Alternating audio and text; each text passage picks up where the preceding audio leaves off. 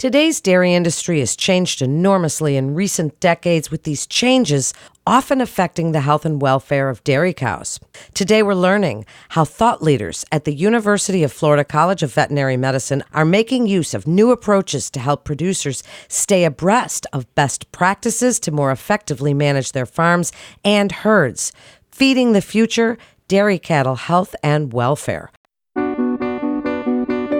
Welcome to UF Vet Med Voice with the University of Florida College of Veterinary Medicine. I'm Melanie Cole, and joining me today is Dr. Ricardo Chabel. He's a Weeks Professor of Bovine Medicine at the University of Florida College of Veterinary Medicine. Dr. Chabel, I'm so glad to have you join us today. Can you start by telling us a little bit about your work as a professor of bovine medicine and how you co-founded the nationwide nonprofit Dairy Cattle Welfare Council with a colleague from Ohio State University? Well, Melanie, thank you very much for having me. I appreciate the opportunity to discuss what we have been doing here at the University of Florida. To begin with, a lot of the work that we have been doing here at the University of Florida has been taking advantage of the massive amount of data that is produced every day on dairy farms. As you can imagine, with the bigger farms, the small details make a big difference, and many times these details can only be captured with very careful collection and analysis of data. And the University of Florida is one of the primary institutions that is investing a significant amount of effort and funds to create this artificial intelligence initiative. So the faculty here at the University of Florida that work with livestock have been taking advantage of this initiative by the University of Florida on artificial intelligence.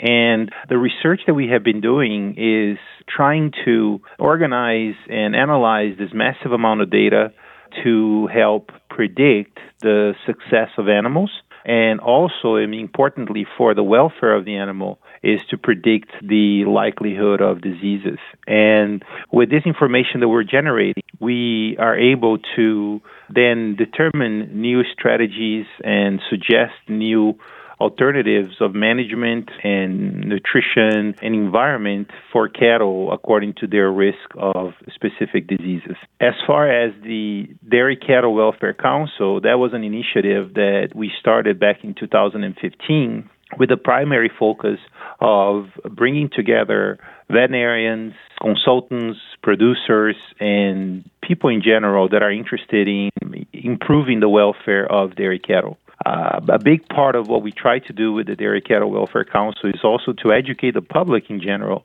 about the common practices of dairy production. And we have been very successful in attracting people from different walks of life to the Dairy Cattle Welfare Council to debate about best strategies of welfare in dairy cattle. It's absolutely fascinating what you do for a living, Dr. Chabel. So can you tell us some of the things your team is currently doing to improve the welfare of dairy cows and calves, along with an exciting collaboration with the UF College of Computer Engineering using AI to produce algorithms that can predict diseases? Can you tell us about some of this exciting things? Of course. As far as welfare goes, there are several projects that have been going on for a while. But the most recent project that we did with welfare is focused on the welfare of calves. One of my students, Ana Beatriz Montevecchio, has investigated what are the best housing strategies for these baby calves in the first 60 days of life to reduce the negative effects of heat stress on these calves. And in her experiments, she actually was able to expose calves to very diverse environments and show that, at least for young calves, the environment has an impact, particularly on behavior and, to a degree, welfare. But the impacts of heat stress are actually smaller than what we originally thought they were. That means that we need to continue to explore new housing strategies for calves under heat stress conditions like the ones we see in Florida to reduce the negative impacts on welfare. And we also have to explore better what heat stress is in dairy calves, since a lot of the effects that we expected of heat stress on calves were not observed, particularly when we look at feed efficiency and growth. As far as the AI initiatives that we have in collaboration with Dr. Alina Zar at the College of Engineering and Computer Sciences, we have created an algorithm that helps us predict pretty accurately which cows are likely to have a uterine disease after calving. So this uterine disease in particular is usually diagnosed as early as 4 days after calving. It's a disease that is debilitating, that costs approximately $400 per case. But with this algorithm that we developed, based on monitoring systems that monitor behavior of the cow, we can predict in the day of calving or the day after calving whether or not the cow is at high risk or low risk for that disease. And that's important because a lot of the effort, the labor that is spent on farms is to monitor these cows after calving. And by having these algorithms that automatically indicate whether the cow is low or high risk of disease, we can facilitate the management by segregating the cows that need the most attention. Another project that we have going on now that was actually funded through the University of Florida is a similar project but with beef cattle, in which we are using these automated systems that monitor behavior 24 hours a day to help predict the likelihood of bovine respiratory disease. Bovine respiratory disease, as many as 20% of the cattle in feedlots.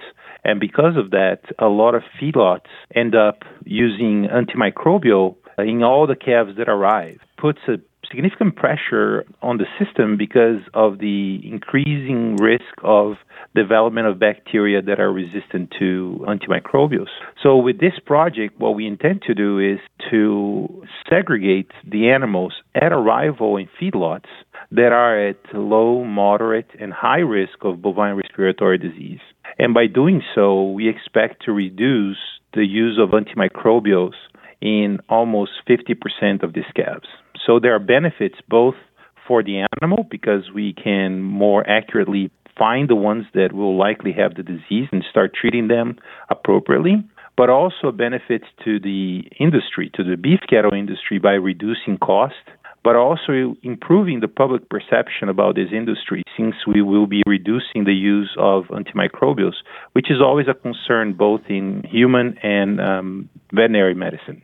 Wow. Well, based on that, Doctor, how have you offered producers this knowledge and tools to minimize the stress on their herds? Can you tell us how you and the University of Florida College of Veterinary Medicine Food Animal Medicine team implement these goals every day in your work with Florida dairy farmers? Yes. So we have a team of experts that actually provide veterinary services to a few key clients that are around us here in Gainesville, in North Florida. And these colleagues actually visit the herds once a week or even twice a week. And they are intrinsically part of the team that manages the herd, and they provide both training of the personnel on the farm as well as monitoring of data of the farm to make sure that these new strategies are being implemented. For farms that are not part of the clinical program, we have a extension program in association with Colleen Larson in Okeechobee and Isabella Toledo here in Gainesville and Miasha Dowdy at the University of Georgia, where we actually provide this extension program called the Southeast Dairy Stewardship Program. And basically every 3 to 4 months, we have a meeting that goes what we call a road show, and we go from Okeechobee down south, we go to Gainesville, and then all the way up to Quitman and Montezuma in Georgia, where we actually teach and train personnel from different farms about all these new technologies and research that we have been doing. Dr. Chabel, can you tell us about the development of some other programs for dairy farmers, such as reproductive management, implementation of reproductive programs, and evaluation of reproductive efficiency? Tell us a little bit about these other programs. Yeah, so another area of research by my lab and some of our colleagues here at the University of Florida College of Vet Med is to improve the reproductive performance of both heifers and adult cattle. And one of the areas that is extremely interesting and exciting is the use of AI to help determine what reproductive protocol certain cows and heifers need. In general, there are a lot of herds that use exogenous hormones to synchronize the estrus of the cow so that they can be inseminated and then produce a pregnancy. But what we are trying to do is using, again, automated systems and artificial intelligence is predict which cows truly need the exogenous hormones and which cows do not. And the cows that do not need it, we are proposing, and we have been successful, to manage their reproduction without any hormones whatsoever. So that's another area that we have been pushing for and we have been successful at, which is to really tailor the reproductive management of these animals according to their needs, instead of just using blanket therapies of exogenous hormones that sometimes can be perceived poorly by the public, but also because finding cows and giving injections can be pretty time-consuming. So that also improves the management on a day-to-day basis.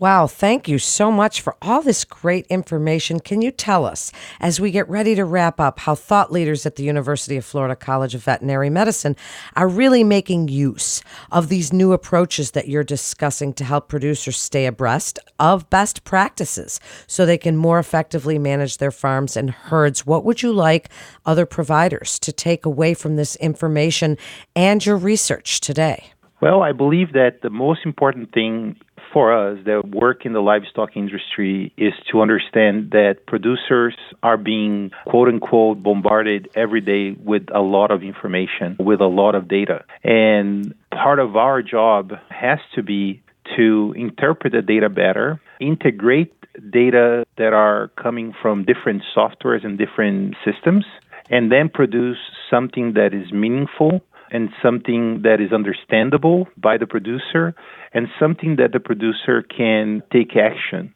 to solve problems that will come in the future that are being predicted by these algorithms that we're creating. I believe that the initiative of the University of Florida on artificial intelligence is paramount to help us producers here, stakeholders in the Southeast, to continue to strive for increased performance and improve welfare of their animals. Thank you so much, Doctor, for joining us today. And to listen to more podcasts from the experts at the University of Florida College of Veterinary Medicine, you can always visit vetmed.ufl.edu.